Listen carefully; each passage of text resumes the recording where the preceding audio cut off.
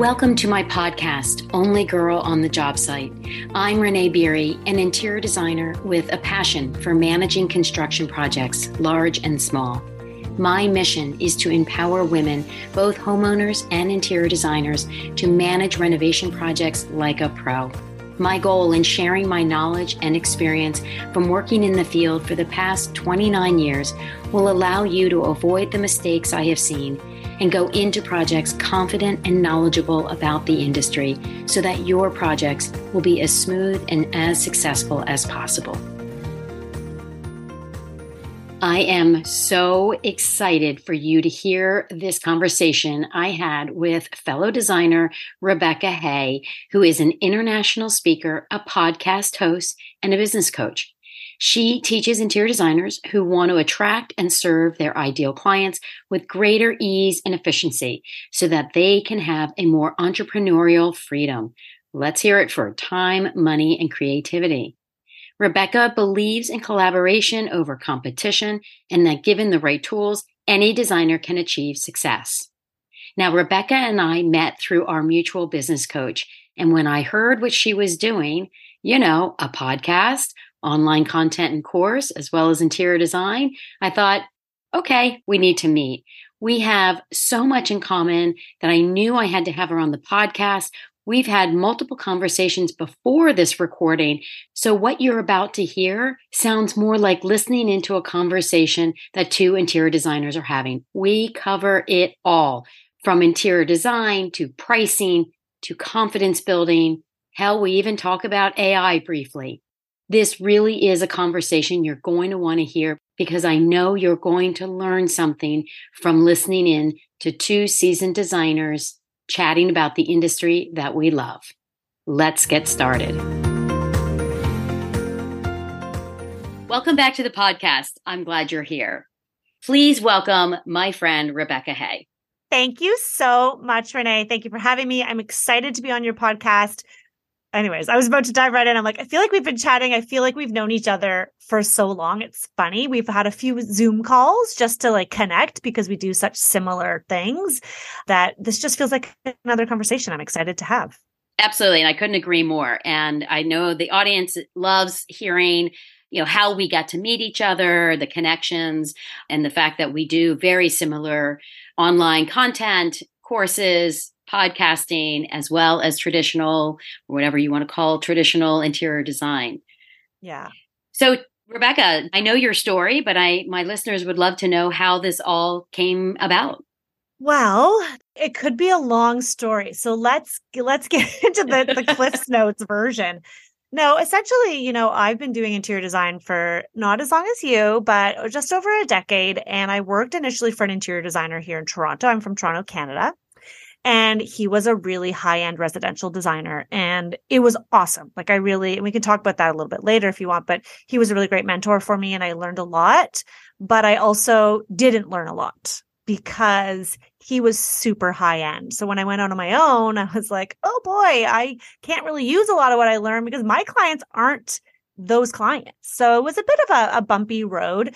And then I think it was in 2019, I had my business at that point for a handful of years and really just wanted to connect with other designers. And so I was, Instagram was my favorite place to be. I mean, it still is.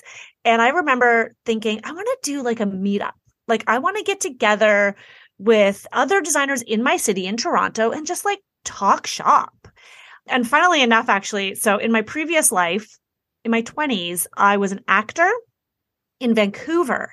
It was a very short-lived career for me. That's one of my original passions. This is the first I'm hearing about this. I know. It's not that relevant, but I think it's interesting because I have tried lots of different careers. And I think that's important.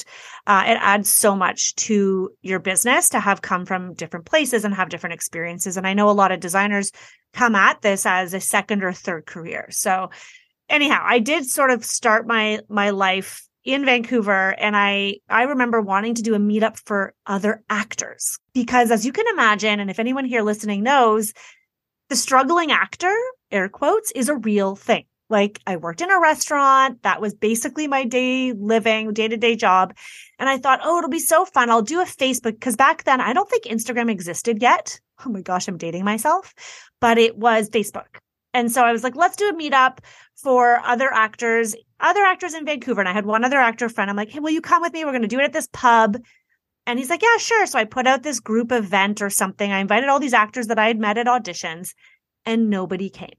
Literally, Oh, no. It was devastating, Renee. I was like, I thought, well, this would be such a great, like, we're all going through this. Like, we're not really each other's competition because we look different.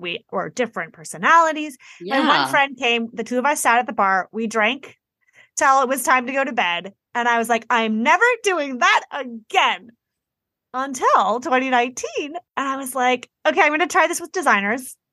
If it doesn't work, it can't be worse than my experience in Vancouver. So I literally just put it out on Instagram. I was like, if anybody wants to come to this pub. It was right around the corner from me, so it was super easy. And like 50 interior designers and decorators showed up. I was floored. I'm not surprised at all.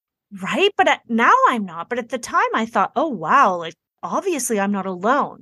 A lot of other designers are feeling alone. Like they feel like they work in a silo because a lot of us are solopreneurs and we're just working from home. And we don't connect other than like at a snooty industry event where it's super intimidating. And so I wanted to remove the intimidation factor and get designers together. And it was amazing. And so after that, I thought, well, I can do this again. So I started to do them monthly, if you can imagine. That's a big undertaking. In hindsight, that was a lot, but I was so excited. And so I would approach vendors. We had, an appliance vendor or a fabric vendor, and they would host the event, sometimes provide food and drinks. And I would bring in speakers. I'd ask my husband to speak, like people I knew come in and just sort of speak to the group. And I had themes. And then people were asking me questions. And it took me a few months to realize, oh, I can help these designers and I can share my experience. And then, of course, the pandemic hit. So we started doing the Zooms. We moved the meetups to Zoom because I was like, I don't want to lose this. And then what was really neat about that is because it was virtual, we could get designers in there that weren't just from Toronto. Yeah. And so we started seeing people from New York, from England, like randomly people would join. And it was so neat to see that there was so much in common between all these designers.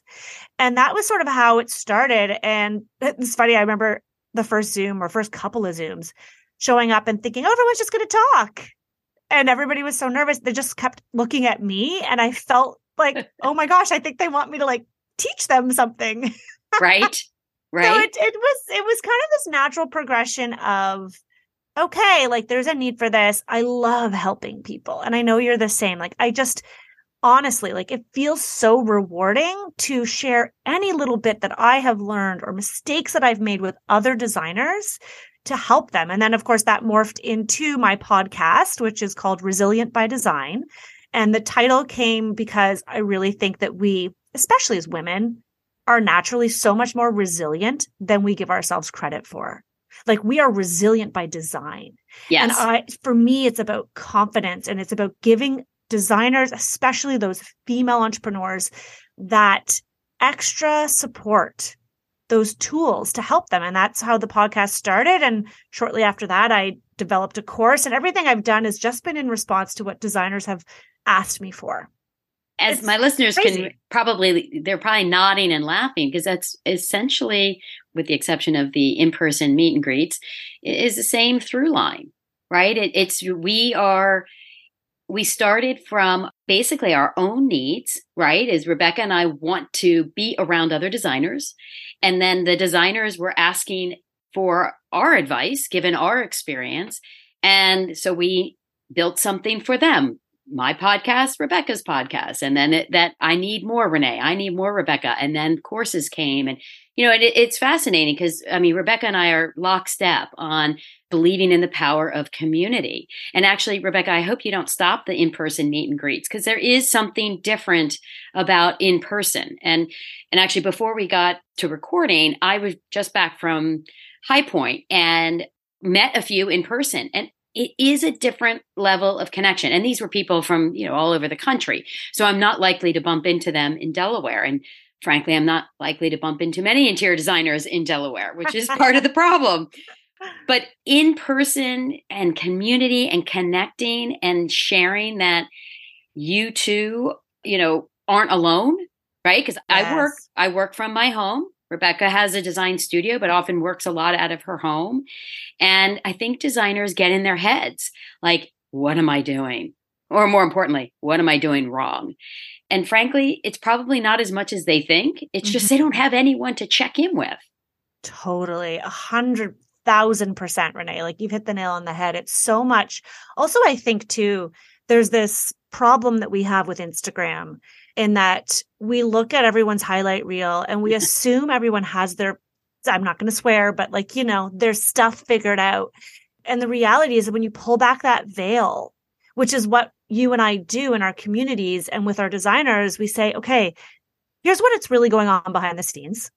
Here's how you actually need to structure your business, how you need to manage your trades, how you need to maybe price your services so you can be profitable.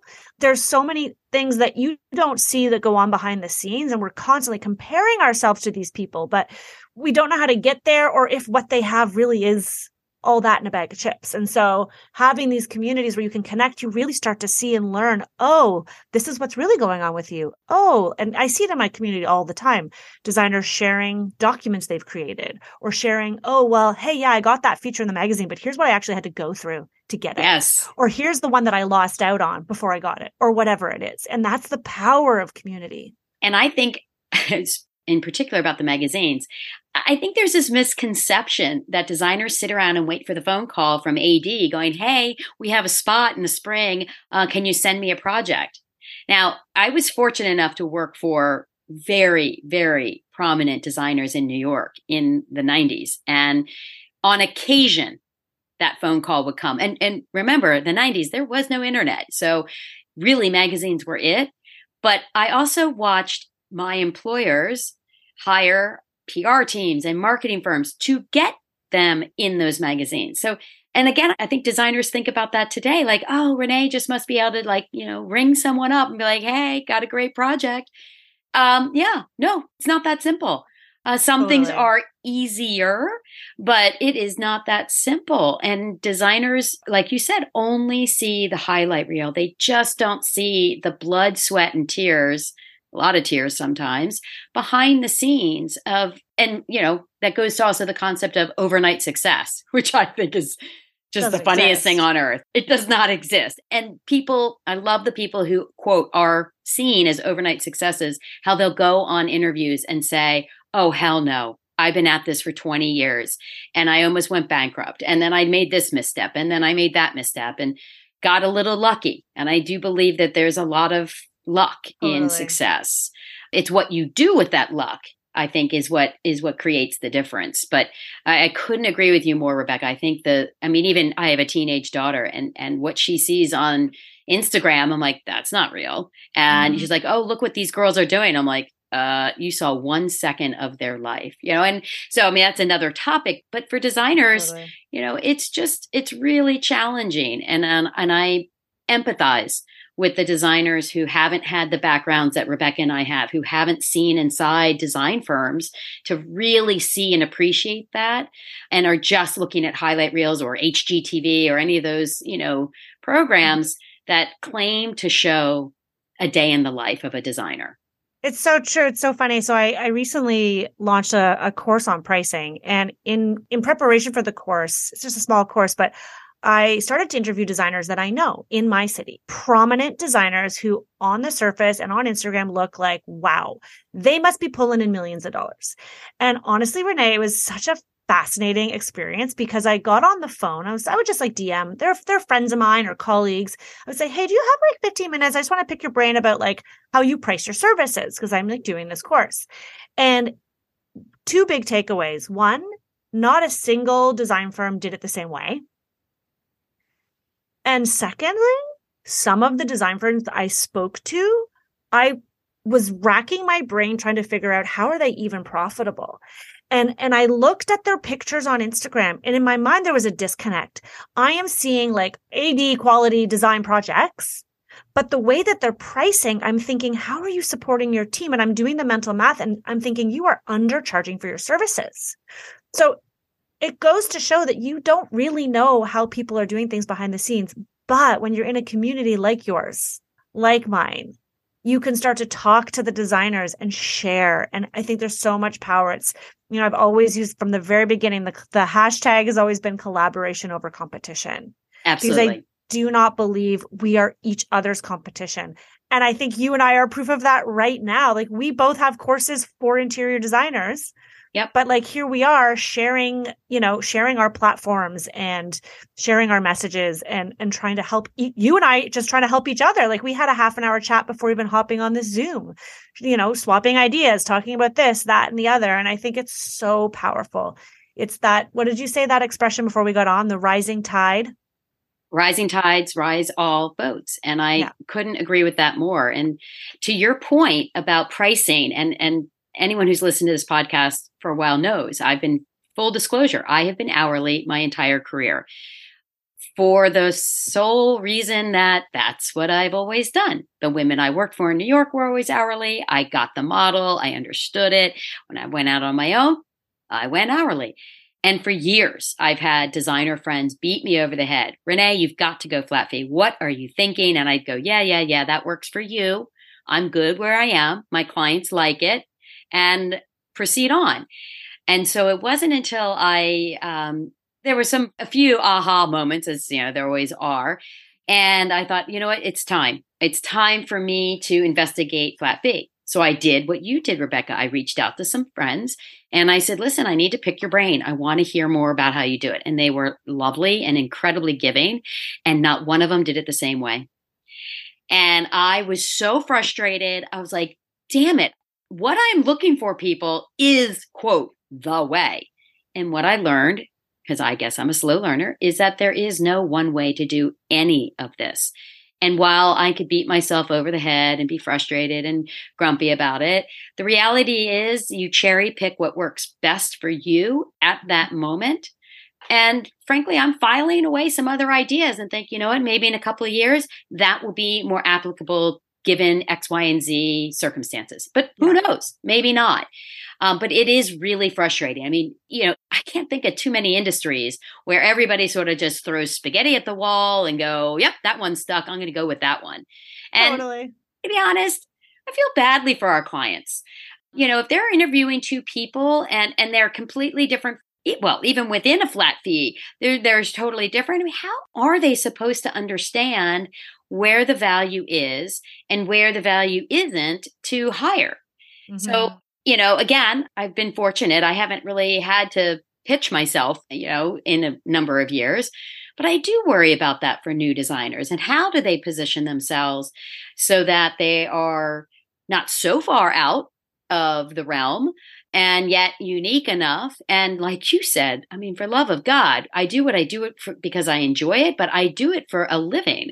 Right. So if I'm not profitable, then I need to find a different way of making money. Yeah. And that's, I mean, among so many things when you were first starting out, is that was always a challenge for me. Is I didn't even, to be honest, like, I'm going to be completely honest here. Like, math has never really been my thing. I'm trying to rephrase how I talk about money, but I really didn't pay attention to that. And so I was like, oh, I'm going to charge $125 an hour because that seems like a reasonable rate. I mean, like, what the heck does the hourly rate have to do with anything? You need to know how many freaking hours it's going to take you, because you could charge $125, but then only bill for 10 hours, whereas your colleagues charging $95 and they're billing for 30 hours. Like, it's not an apples to apples situation. And so I would get so frustrated. I would compare my hourly to all my design friends. I was like, oh, they're charging $225. Oh, that seems expensive. I'm not ready for that. But like, maybe it's $125, or do I go to $150? Like, that was, I weighed on me. I don't know if anyone listening can relate to that, but Rebecca, everyone listening can relate to that, including myself. Every single designer. And if they're saying they've never worried about it, they're in denial.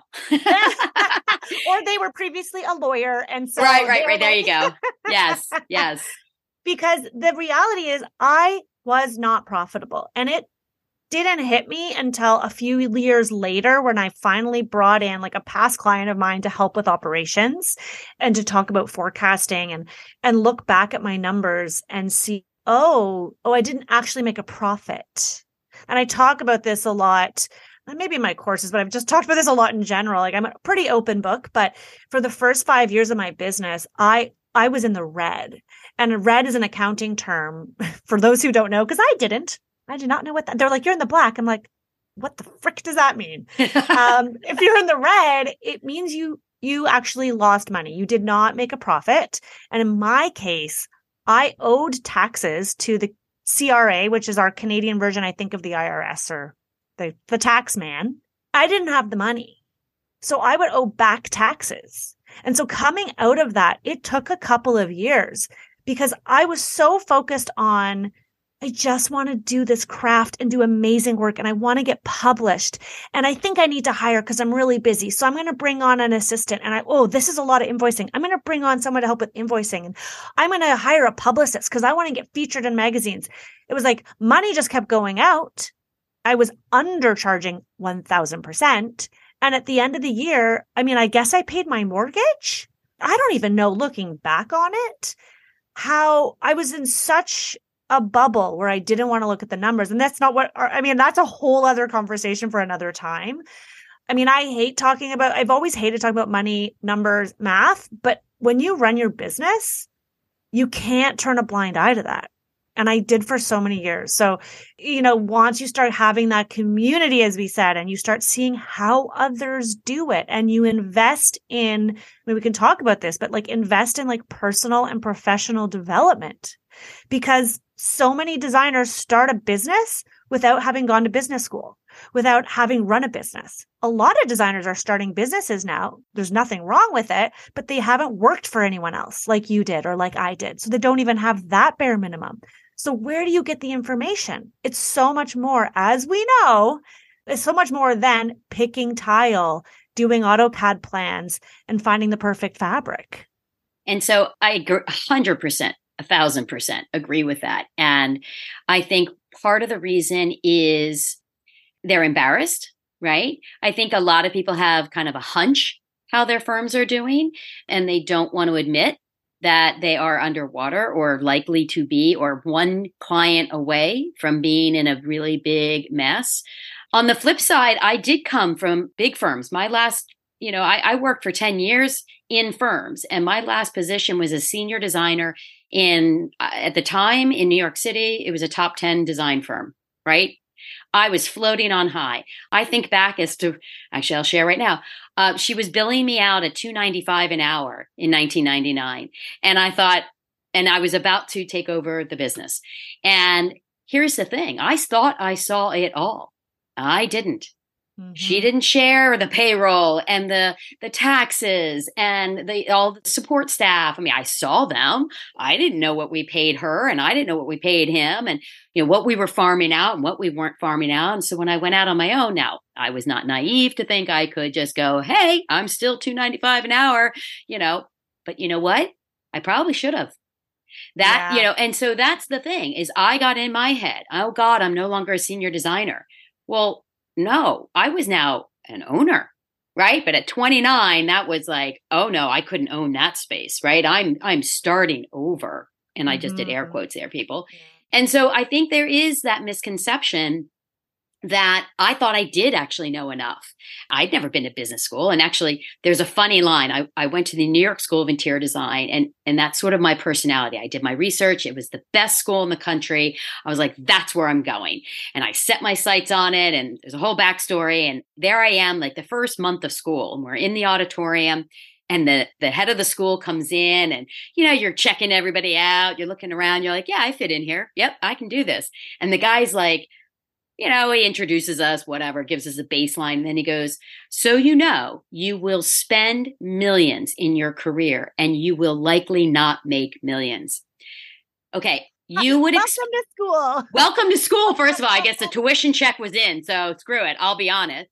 But I remember thinking, back going, we should have heard a hush in the room. Like, oh shit, right? Like, what have I just done? No. This was a bunch of 20-year-olds. We were like, you could hear audibly people going, that won't be me. I'm going to be making the millions. You just watch. And, I hate to burst anyone's bubble, but, there was a whole hell of a lot of facts in that. It was probably one of the best things to hear, but nobody listened, right? No, because you don't have the information yet. Yeah. And you think, no, I'll be the one. I'll be the darling of Architectural Digest at the time. It was that, and I'll be the one. Mm-hmm. And, I guess maybe you need that at that point because you're really, for all the designers who just open up and put a sign out, I started as the librarian in the sample room. That was job one at a design school, people. Like it was as low as you can get. Designers would just dump crap on my desk and be like, put it away, Renee. But, you learn. That's how I learned all my resources. That's how I learned what I liked. That's how I got to know reps. That's how I got to learn how to manage reps, So it is still this layering process, but I think people get into our business for the creative aspect. And we're also people pleasers, right? This is a service business. And I tell people that all the time. I'm in the service business. I may not work in a restaurant, but I provide a service. And I don't think enough people come at it from a business perspective. And frankly, the ones that I have met along the way that have been super successful right out of the gate, guess what? They've either had a finance degree, it's their second career, and they were a business person. It is a different beast when you come at it from the love of the creativity side. Yeah, it's so true. That was me. I was the people pleaser. I still am. I'm a recovering people pleaser, I like to say. So I'm working on it. I'm really working on it. But absolutely. Well, just like any recovery, we fall off the wagon. Right, exactly. I'm not recovered. There's a difference in that terminology. Yeah, it's so true. But you know what? Back to what you said before, Renee, I feel like that's an essential part of being an entrepreneur is I don't want to say illusion, but this picture, the dream that you have of being the darling of Architectural Digest. If it wasn't for that, like if you actually were braced with all the information before you started, you probably wouldn't go as far. Sometimes there's something to say about a little bit of ignorance, and this might come across wrong, but what I mean by if I had known how hard it was going to be to run a design business, I probably wouldn't have selected this career. But Agreed. I'm sure as heck happy that I found the mentors, I found the education when I needed it for the thing that I was struggling with. Because also it's not realistic to learn everything from the get-go. And so anyone listening who's just like, I'm hungry, I just want to learn everything so I can be perfect. Perfection is a myth. It does not exist in life, especially not in running a business. It will also beat you up if you think it is possible. Exactly. It will actually damage you, I think. Yeah, it holds you back. It holds Absolutely. All of us back from actual greatness. But I think, when you encounter those obstacles, get that book, take that course, go to that event, go to that live training or whatever it might be to just continually up-level your skill set to help you get towards that beautiful dream vision. Because I do believe it's possible. Like I'm of the mindset that given the right tools and desire, anyone can be successful. I really believe it. And I was brought up that way. I can do anything. I can be anything. As long as I set my mind to it, I can have it. And so I really do believe that. And what I think is unfortunately a bit of a epidemic for women creatives, and I see it in interior designers, and I hate to stereotype women, but it is what I see because most of the women in my courses and community are women. Most of the people, are women. We've had like 2 or 3 guys of all time. And is a lack of confidence. Yeah. And not feeling confidence to charge what you want to charge or to even ask the question, or not feeling confidence that you're running your business the right way. And it stems a lot of it from that desire for perfection. 100%. There's studies that say, women don't apply for the same jobs as men because women believe that they need to have 100% of the qualifications before they apply. And I know I'm generalizing. I'm sorry, but there's been studies, and not every man is the same and not every woman is the same. And anyhow, not everyone identifies with one gender or the other. But in general, traditionally, it's been that if you lack the confidence, you are not going to apply for a job that you don't feel like you've covered 100% of everything.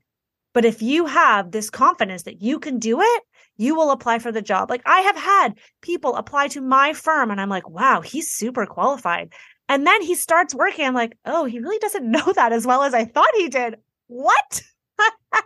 He sold himself. Yeah. Totally. Yeah.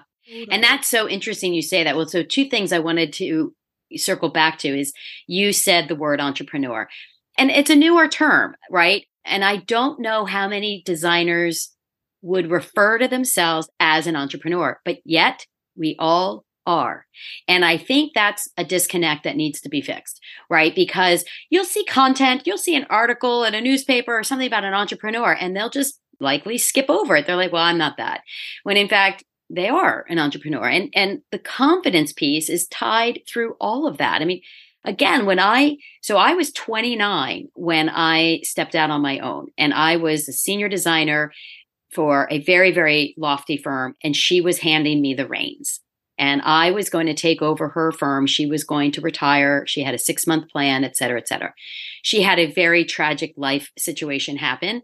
And literally 4 weeks after she gave me this deal, she said, I can't believe I'm telling you this, but I have to take it back. I can no longer afford to retire. And I've talked about it in the past, and I really do love this woman dearly. But I was left with a choice. I felt like I was being demoted to senior designer, which I, of course, had just been, because in my head, I was 10 steps ahead. I was, how do I reposition? How do I do this? How do I do that? And so I went out on my own. And at the time, that felt like the right move. I was about to be handed the keys to a top 10 firm, and then I went out on my own. And my confidence went from keep up with me, New York, to hi, I'm Renee. I'm an interior designer. And I'll be honest, Rebecca, I lost 10 years of confidence. And it wasn't until I hit 40 that I was like, now I've got it. And I remember at the time thinking, wait, you mean you've got it again, right? Like I've already been at that peak. And then, yeah, I mean, it totally did shift all of my confidence. None of my skills changed, let me tell you that, but all of my confidence did because it was a new role that, quote, wasn't in the plan. I love that you share that. Yeah. I love that you share that because there are actually designers, because I can't relate to that experience because that was not my experience. So I love that you share that because there are designers in my community who I've recently had conversations with who came from commercial design and were same, not necessarily the same thing, not New York City and all the jazz, but senior designers, well respected, had worked their way up. And now here they are on their own, having to hustle for the business, trying to figure out how to charge. And it's residential, which is also a different, it's a different ball game.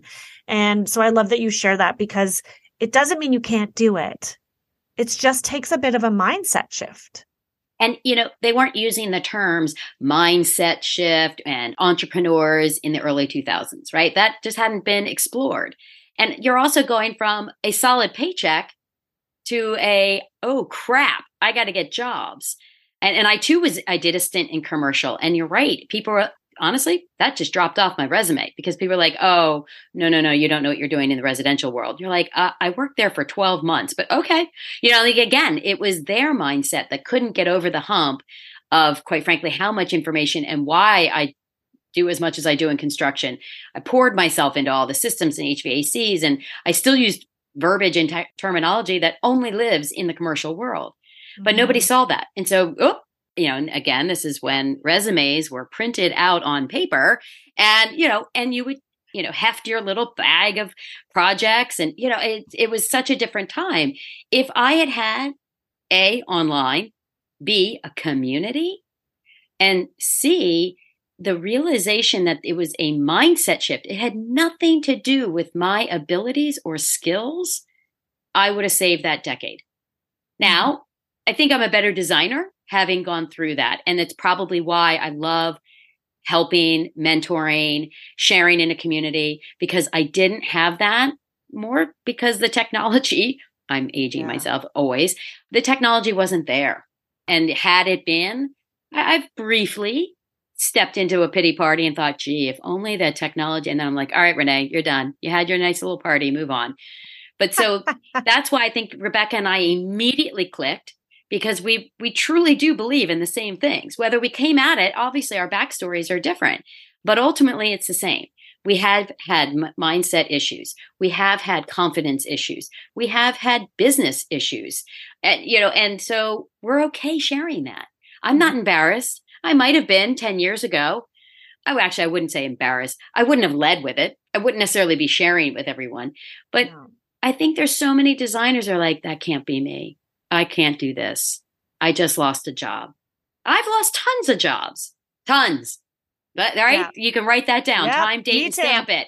Yep. I've lost tons of jobs. And yes, I have beaten myself up over them. I've rethought in the shower. Oh, I should have said this. I should have shown them that. I shouldn't have done this. I should have whatever. Yeah. Because we're human first and designers second. I mean, I don't know about you, Renee, but I've cried a lot. In bed at night, my husband's sitting next to me. He's like, and he would get frustrated with me. He would say like, why are you letting this affect you so much? It's not about you. Like we had a client, the mother got involved and would send like angry, very rude emails. And I would get the email and I would just freeze because it brings me back to my childhood of like getting in trouble for something I didn't do. Like what? Like, how is she? What? And I would bawl my eyes out and it would affect my entire day. Like I've had my first hire ever who I thought was going to like grow my firm and be with me for 20 years, of course, because that's what I thought at the beginning, ended up leaving me for another design firm. And that was within the first year of her working for me. Oh my God, Renee, you would have thought that my boyfriend of 10 years had broken up with me. I was devastated. I didn't know how to handle that loss. I don't know HR. I wasn't trained in hiring. I clearly did not have onboardings. I didn't have systems in place. The poor person working for me was like, what do I do next? And like, I couldn't delegate. I didn't know how to do it. And I was devastated. And funnily enough, I'm now friends with the firm that she went to work for, but it's always our ongoing thing. I'm like, you stole her from me. And then she'll joke. She's like, yeah, well, she left me too. Like, I was just going to say, what happened to her? Yeah.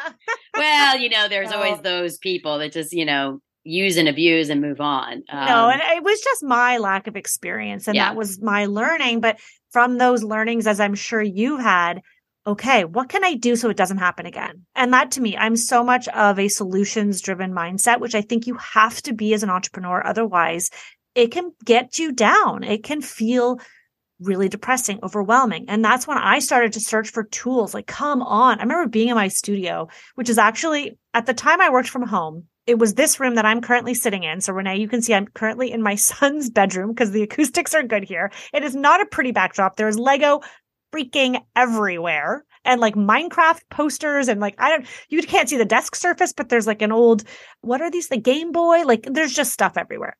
But this room was my first studio. I had like 3 to 4 designers working in this room with me. It was painted a pretty color. There's nice windows. Like this is where it all started. But I remember standing here. There was like a table full of samples, fabric samples. There were like CAD drawings. And I remember just standing there thinking, what do I do next? I haven't even tracked my hours for this client. I'm behind on invoicing them. I think that client, the other client still owes us money, but I don't have the capacity to look at that right now. The contractor's calling me on the other line and like this anxiety feeling that just comes up like into your throat of like, oh my God, I don't even know what to do first or next. There has to be a better way. And that's when I started to look like, come on, isn't there a standard way of doing things? Isn't there like, what are they teaching? Like, but I went to design school, so I knew that, did I miss something? Did I not pay attention? Like, what are other people doing? What are designers doing? And you're right, Renee, there wasn't this online space the way it is today. Like maybe there was Facebook, but that was literally friends and family. Like that was it. Right. Or it was where you posted for meetups and nobody shows at the time. No, but I agree. remember that feeling like I need help, but I didn't even know where to find it. Agreed. And you tend to go back to, I must hire people because that was the old traditional path, right? I don't know how to do something. I'll find someone who can do it for me. And as Rebecca and I were discussing some war stories over the last years of our careers, this hiring and firing of people. And again, it's not something I'm sharing, but yeah, don't get me wrong, people. If you're listening, Rebecca and I have gotten burned, or we've gotten great ones and then they leave us. It's an ongoing situation that maybe we should also be sharing that, right? That war story of the marketing person I hired that, yeah, was a total nightmare. And I beat myself up over that for the better part of a month because I'm, quote, should have seen it. No, I'm not a marketing person. I shouldn't have seen it. Maybe I should have seen it a little sooner. And again, like I always say, your gut's always telling you something. I may or may not have had a little funny feeling, but didn't want to act on it because I really wanted it to work out. But yeah, I think that's really where the designers that at least come and listen to my podcast, and I would imagine yours, is because they are beating themselves up for the not knowing. Oh, I should have known this. Why? I'll say that to people. I'll say it to clients. A client will be like, oh, Renee, I should have known that. I'm like, why? You're a lawyer. Why should you know what I know? Because I don't know what you know. I would hire an attorney, and so I think because we're people pleasers, because we're doers, we're very often type A, we think, I'll figure it out. I'm a smart person. I'll work through it. And that's just not a winning strategy. Yeah. And especially when there's so many tools online now to help you. Absolutely. And learn a little bit from other people's mistakes. I say all the time in my podcast, like I'm sharing this information in the hopes that something resonates with you so that you don't make that same mistake. And 100%. Designers, you're never going to absorb everything. We're all still going to make mistakes. It's just the reality. But if you can at least capture a little bit of something, and I know that that's what these podcasts do. And I know that my students, they say that all the time. They say, oh my gosh, I just had a great win. I used your discovery call script and I feel so much more confident talking about my pricing. Or I just did the consultation and I used your checklist and oh, it was so great. I didn't forget to ask a certain question. Like those are it's tiny little actionable things that help you get those small wins on the day-to-day to keep you pushing forward. Because yes, we're making mistakes. We're people pleasing and all the things. Well, and you probably have the same demographic as I do. There are some I call us seasoned designers who are like, I think I know everything, not in an arrogant way, but more like I'm good. I'm seasoned. Well, Rebecca and I were talking about High Point before I got on, and the girlfriend that I traveled with was one of my design school friends, and she went to a bunch of seminars. I had some rep appointments, so I couldn't go to as many, but I did go to 3 in total. And okay, I would say 80% of what I heard, I knew. 20%, I was scribbling notes. I'm like, oh, that's a really cool idea. Oh my God, I never thought about that. But the other 80% was reinforcement that I'm on the right path. And so that's 30 years in, people. There is never a time where you can stop learning. And especially now with what we do for a living, they have High Point Market twice a year for a reason, right? Because things are constantly evolving and changing. And now with AI and with online virtual assistants and with everything coming at us, like I say, lovingly, I'm drinking from a fire hose, but the content is there. And while you may think you're good, like I remember thinking, I don't know, my friend said, I'm going to go to this one. And I looked at the content. I had a conflict. I maybe could have squeezed it in. I looked at it. I was like, nah, I'm good. And then I saw her notes afterwards, which I told Rebecca she's having her VA type up and send to me because I want to know, not only am I on the right path, but is there that little nugget that I can apply that would move me further down the path without me having to either research it, figure it out on my own, or just not even know it existed. That's what distinguishes you and other designers who are like-minded, Renee, with the crowd. That I think is a curiosity, an openness to learn, that if you just are open to learning, you will go farther than you can imagine. I really believe that because like you said, the world, there's so much information in the world, and not to let it overwhelm you, but there's always something that can be learned. And when you go at it, like that's the attitude, Renee, like your attitude is like the dream entrepreneur attitude, because you will constantly take everything as a lesson. And then you will look and see how is what someone else is doing. Like what you said earlier, I love what you said, that when you decided to change your pricing model and you said, you're filing away some other people's ideas for later because you recognize, what, I don't need this right now, but I'm open to things could change because that's the reality. And I see this all the time in my own business. Things are always changing.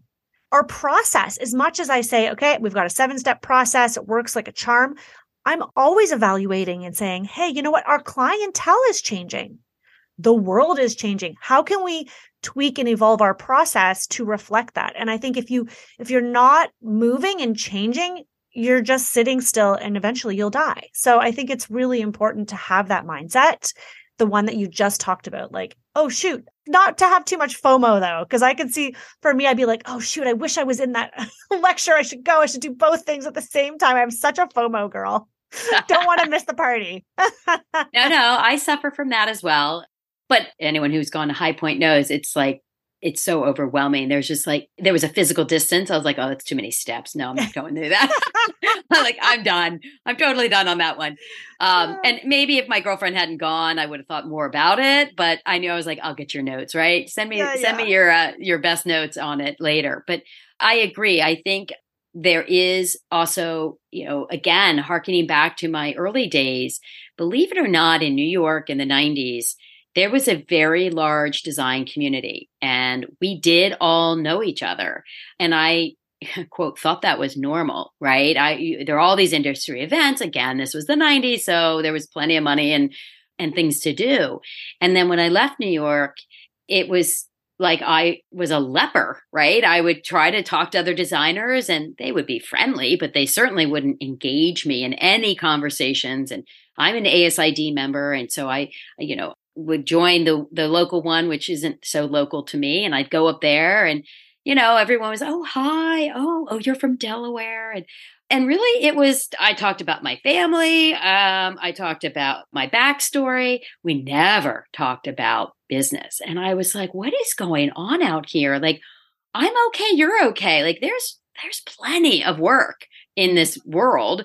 And frankly, I wasn't even in their geographical location. But I love, again, like we should actually probably share our before we started recording because it was, hey, what are you doing for your podcast? And how is your editor? And what did it was all, I'm happy to share all of that because what's good for me is good for Rebecca. And maybe she says, well, actually, I don't need that. But that's the part that really bothers me is when designers aren't open to sharing their processes or their steps, their tips, their tricks. And I really appreciate it when people, and I'm happy to share my mistakes. And there are plenty of them to discuss over the years.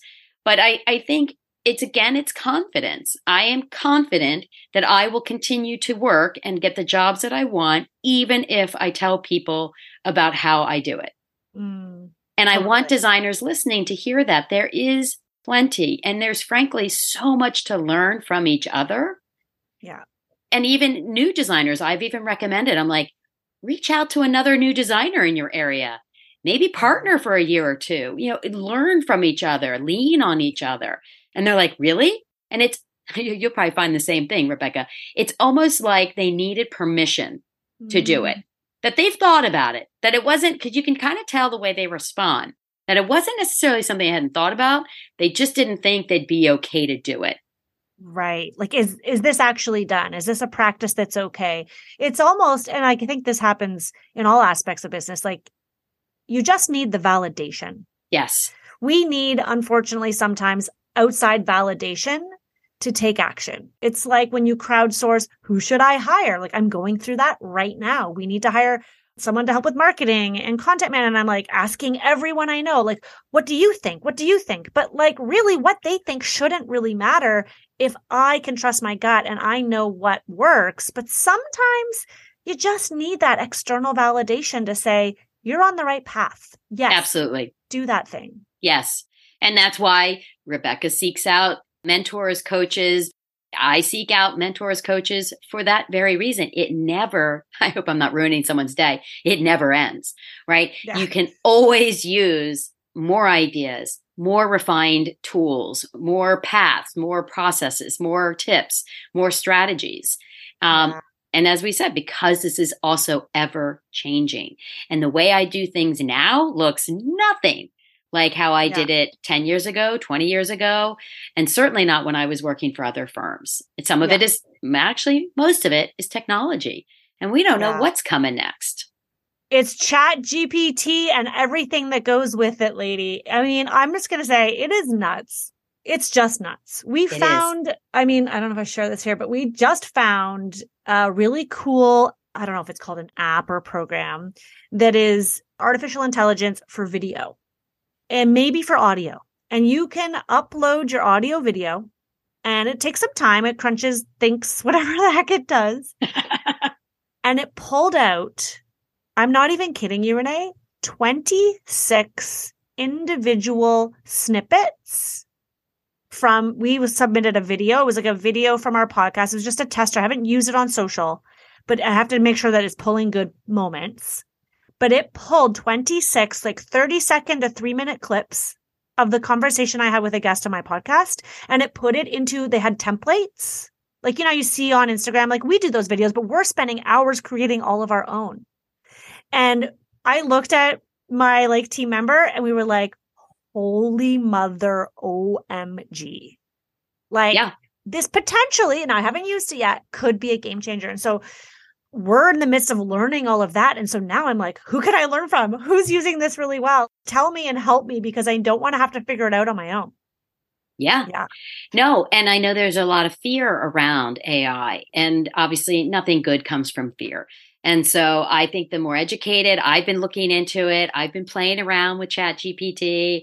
It is creepy. It is. And, but in a good way. And I think, you know, I don't know what the US is going to end up doing. I don't know what Canada's talking about it. I have a feeling there'll be some serious guardrails, which is most likely a good thing. Yeah. But I think it can be used to any entrepreneurs benefit because entrepreneurs tend to be scrappy. We tend to figure it out. And this is, I don't want to say a shortcut because that has a negative connotation to it, but it's like a virtual assistant, frankly. So I have been playing around with it. I've been very interested. My daughter asked me for my login. I was like, oh, hell no. No.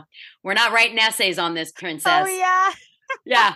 She's like, why won't you share that with me? I'm like, because I don't want you getting in trouble. Right. Yeah. I saw a thing where they've got these filters or somehow some schools have already figured out filters to determine if it was created. Wow. I don't know how they're doing that so quickly.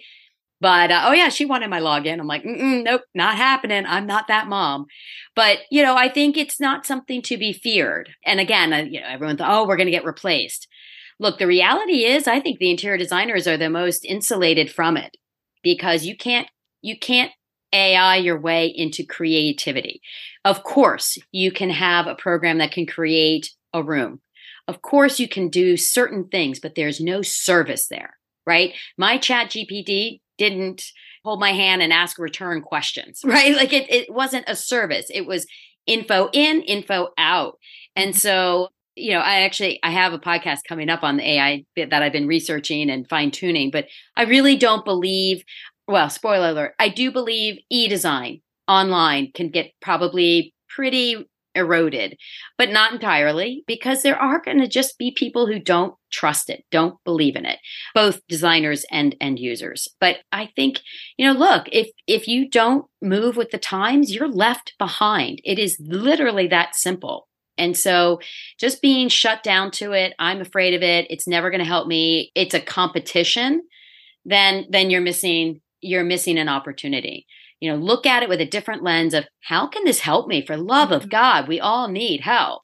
How can this help me? And I found a few ways, just like you did, Rebecca, that, you know, you're not sure if it's going to work, but it's worth exploring.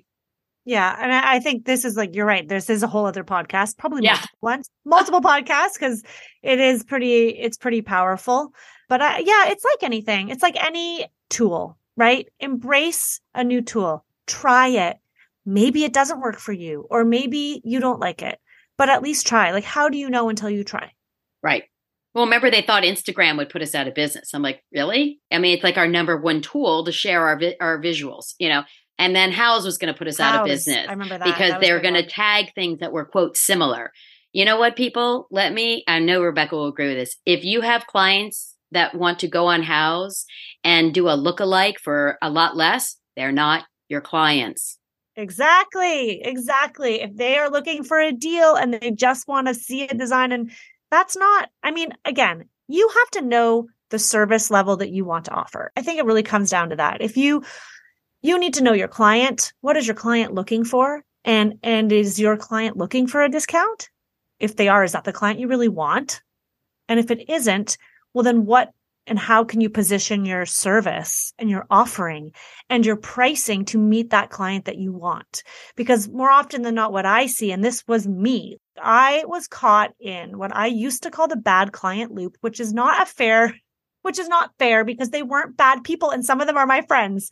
So let's call it the budget client loop, where you get the one project. And I don't know, Renee, if you can relate to this, but like you get a project. So I worked in HGTV for a couple of years when I first started out, and I worked I'll try not to hold that against you. I know. Oh, that's a whole other podcast. We can talk about that experience.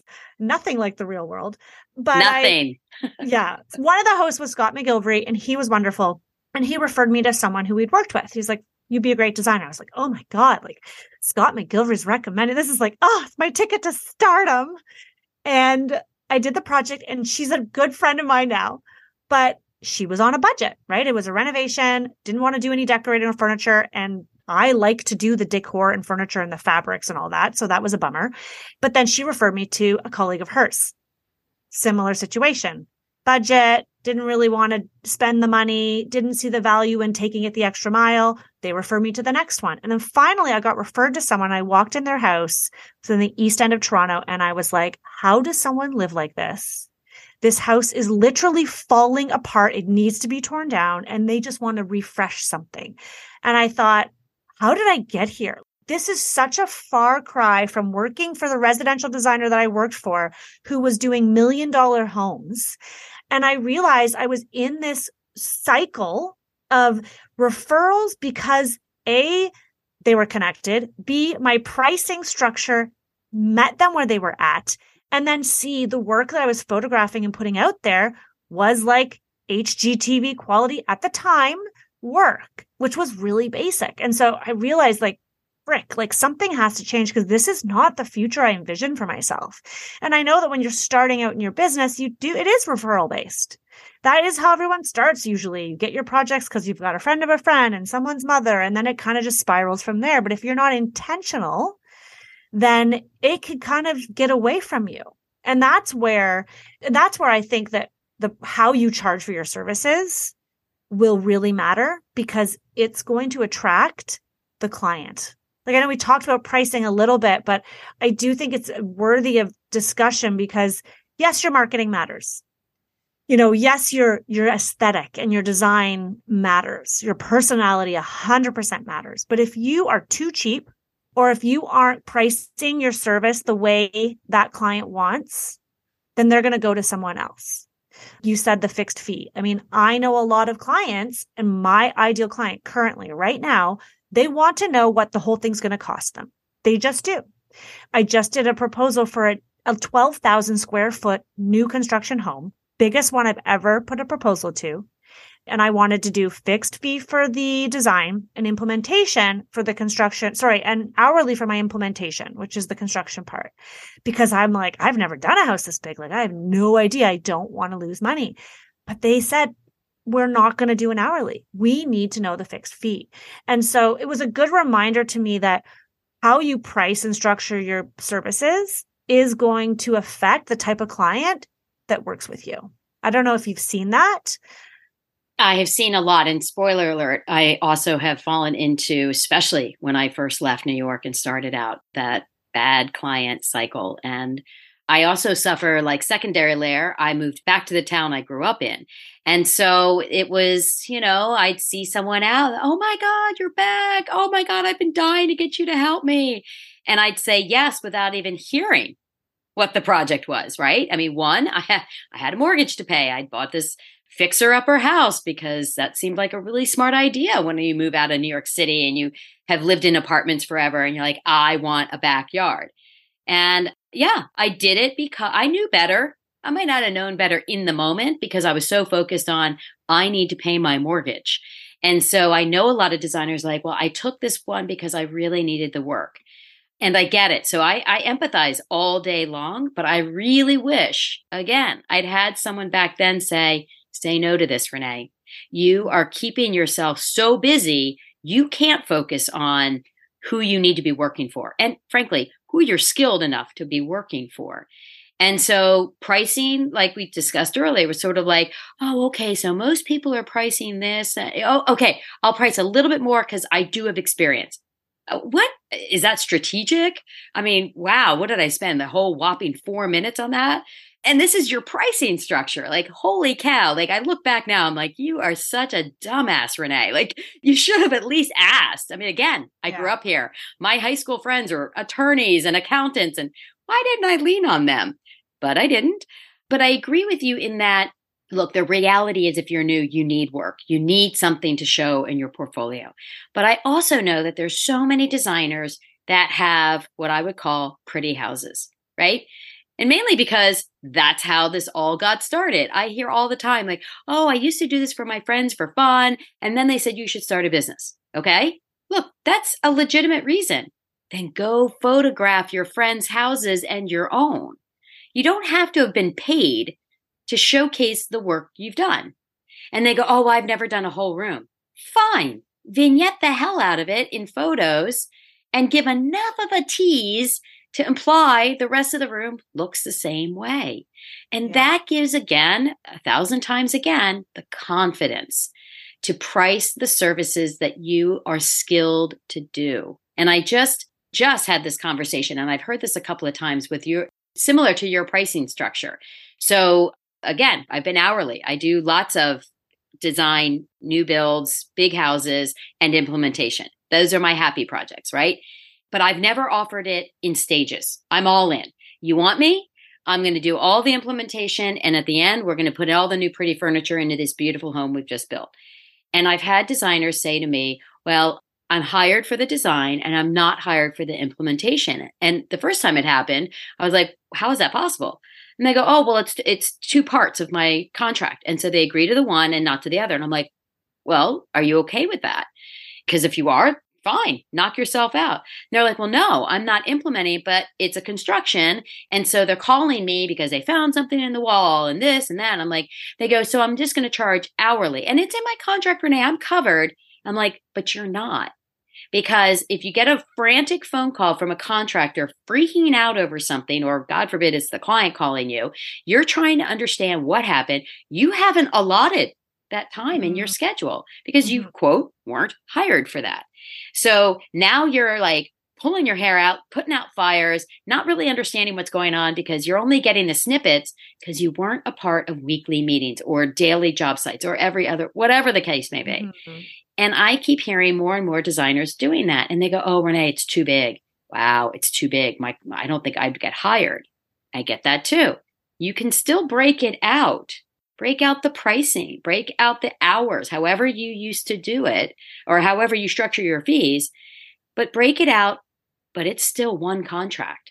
Yeah. And when that pushback comes, you say, you want the design I'm giving you. The only way to get that is to have me see it through to fruition. And the designers I tell, they're like, oh, it's a game changer because so many designers are just paid for their designs. Or what I heard once was, I can't really photograph it, Renee. They sort of bastardized my plan because they found a pipe and they had to move this and they shipped the wall and da-da-da-da. And I'm like, well, okay, if you had been a part of that project, it's still your work. Now, of course, there's still things you could photograph within that. But I agree with you. I can see where your client would say, okay, this is flat and this is hourly. And it is terrifying to try and gauge hourly or the number of hours on a construction project because I should probably figure out how many I've been on. But in 30 years, no two projects are the same. But the process is the same. The steps and stages are the same. You don't skip demo, right? There's no project that skips demo. So it's still the same things. And that's why the course that I built came to life because I'm thinking, well, I can't explain to you what every day will look like, But I can explain what the weeks, the months, and the general format absolutely will, and what you can be prepared for and how you can manage that and be an authority on those sites. And you have done that with processes inside a business. Yeah. I mean, that is really my passion, is the systems and the process. It doesn't sound sexy, but for some reason, I just have seen how transformative it can be. And I mean, we haven't, that's not even what we're here to talk about today. That's a whole other conversation, but that is like my signature course. It's not open right now because it's only open twice a year, but it is called Power of Process because it is powerful. And once you have a freaking process and a step-by-step way of doing things, it's easier to price your services. It's easier to deliver service. It's easier to have time for yourself. Everything for me changed when I had those processes. But like back to what you were just saying about the design versus, I mean, was what I call implementation. I do think also that it depends on the designer and what they want. What I have seen is some designers are not interested in construction. I mean, they probably won't listen to this podcast if that's them, but right. Cause like that, but some designers are like, I just want to decorate. Yeah, absolutely. And some designers are like, I just want to do the design and then I want to get out. Or other designers are like, I don't want to touch the decor. Like that is so not my jam. I really just want to do hard materials and finishes and like be on a job site and like troubleshoot. Like everyone can like what they like. As long as you are clear. And I think what you're getting at too, Renee, is like setting those expectations with the client from the get-go. And that's where having a strong contract is important and being super clear when you meet that client for the first time, whether it's in a discovery call or at a consultation, and saying, this is what I do. And if you want to do full scope design the way you've just described, Renee, you need to tell those clients from the beginning. And I do believe it's okay to break up your pricing structure but still have one contract. Yeah. Sign on the dotted, like we just had a client sign on the dotted line.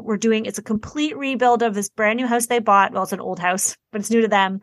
And they signed one contract. They've only paid us for the design. They haven't paid us yet for implementation, but they know when that's expected. And they know that that's part of why they're hiring. And it's so much about how you parcel and how you communicate your service to your client and that service that you deliver. And it's experience sometimes, but I think it's a bit of a myth. I actually can't believe I'm saying this, but I actually don't think you need to have experience to make money. Doesn't mean you don't need experience to be successful, but I see designers all day long making money that I wish in my first or second year, like I'm getting really like heated right now. My arms are flailing. That I'm like, whoa, holy heck, why didn't I think of that? Why was I like, for example, charging for consultations? Why did I not charge for the first 4-5 years of my business?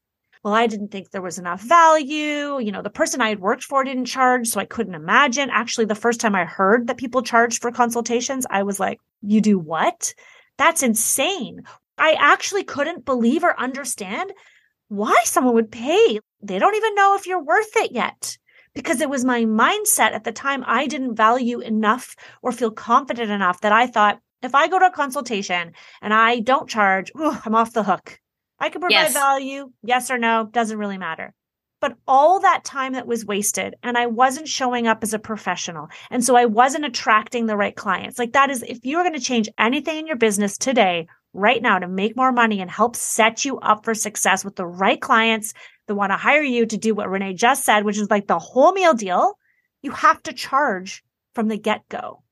Because and those are the ones also, Rebecca, what I saw people do, and I will admit I did this as well, I would make my consultations an hour. I would tell them it was going to be an hour, and I would charge them for an hour. I mean, what kind of idiot was I thinking? So did I levitate there? Did I not prepare for the meeting? I mean, and I would look back now and I thought, well, that was dumb, Renee. But to me, I was like, oh, I'm there for an hour. I'm going to charge for an hour. I'm just going to ignore the fact that it was a 20-minute drive each way. I'm going to ignore the fact that I actually did, at the time, I get all my, pretty pictures together. I might do a little research. It's a lot easier now with online. I might have invested 30 minutes and then I've got 40 minutes in travel time and then the hour. And it usually went about hour and 15, hour and 25. And I was charging for 1 hour of my time.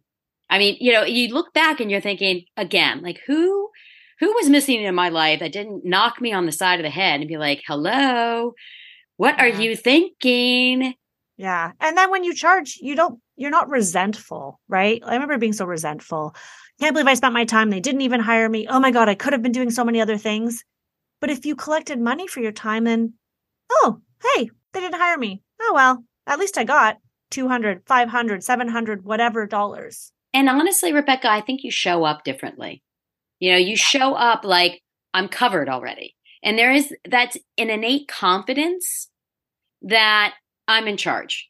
You've already, like you said, 500, 700, whatever the fee is that makes sense for the designer, please, again, include travel time, prep time in that number. But then you walk in going, oh, this is actually an enjoyable moment for me. I get to meet someone new. I get to see their house. And if I want to work with them, that's great. And that's the difference as opposed to, I hope they hire me. I'm coming at this from a weak standpoint. I'm coming at this, I'm going to have to bill them after the fact so that, I don't know, maybe they'll never pay it. I was very lucky. That's never happened, but I've had a gazillion designers tell me that. I had to chase a bill. Okay, now you've put more time onto that 1 hour consult that never turned into a project. So I think the whole thing flips around. Like you said, Rebecca, you charge upfront, you get it in advance, and then you go into it with a totally different perspective. Yeah. They see you as a professional. Yeah. Absolutely. Yeah. Yeah. Exactly. And actually, there was a conversation at High Point about collecting furniture fees upfront or taking 50%. And again, I harken back to my quote, industry standard, which really don't exist. But back in the day, you would take 50% of your furniture, you would give the furniture company 50%, and then you would collect the other 50% before installation. Some designers would charge it after, but thankfully I didn't work for those designers. So Rebecca, the last time you made an order online, did you give the company 50% and then before, say, Restoration Hardware shipped you something, they said, hey, Rebecca, we need the extra 50? Obviously, absolutely not. I mean, but the funniest thing is that is so obvious. And designers are like, oh, I could never ask for 100% up front. Yeah. But if the client went straight to the store, they would have to pay up front. And especially during pandemic, people are like, well, Renee, we have to wait 4 months. Yeah. Did Restoration extend you? Basically, you're extending credit. Mm-hmm. And so I don't know I'm using Restoration Hardware as an example because it's a common one. And their stuff is also expensive. That's another conversation to be had. But why are designers putting themselves in a situation? Because I hear the designers, I never got the extra 50%. I'm chasing them for the money. Yeah, you're not a bank. That's what basically happens is I worked for someone who was a bank. He would just go purchase and then invoice the client. And then it would be like, oh, they still owe us $100,000. And of course, little old assistant me was like, oh my God, I've never even seen $100,000. Like, I can't even imagine. It's insanity. I think it's again, but you know what? It's insanity, but I've done it. I did it because I was nervous asking for the money. And that's like a whole other conversation about money mindset that we won't have time to get into. Actually, Renee, I'm planning to do a money mindset challenge. I haven't actually figured out when it's going to happen. It's going to be like a 5-day, like with all the learnings that I've absorbed from my own like business coaches and teachers and what have you. So I'll share with you when I decide to do that. But I think it'll be like, I just want to give back all the lessons that I've learned because there's so much about our upbringing and our childhood that actually is at play there. Yes. That causes us to react a certain way when it comes to money, because it's so much more than someone just saying, stop doing it. Like it's easier said than done sometimes. And I get that because that was me. And again, I think women have a harder time. I know I'm painting with a broad brush than men asking for, money up front. Yeah. Yeah. And so please keep me posted on that because I know I'd be interested because again, I always like learning and I know my listeners would be as well. Yeah. So Rebecca, I know you obviously you got to pay for your consultation. Is there anything else that listeners can walk away with today and say, I'm going to do this because Rebecca says that this is the right or good thing to do? I shouldn't say right because there is no right or wrong. there's no right or wrong. There is no one way to do things. But if you like the idea of like, okay, what are some quick and easy ways that I could start making more money in my design business right now, then you can go and download. I've got a great little PDF that we created, and it has, I think it's 4 just sort of hacks, like things that you can implement in your business right now to help you bring in some revenue. Because I know that is always the lowest hanging fruit. You can just go to RebeccaHay.com/revenue, and you can download that PDF. I mean, we talked a little bit about consultations here and product, but I think it's a really valuable resource. But I also just launched a course on money, and it's called Pricing with Confidence.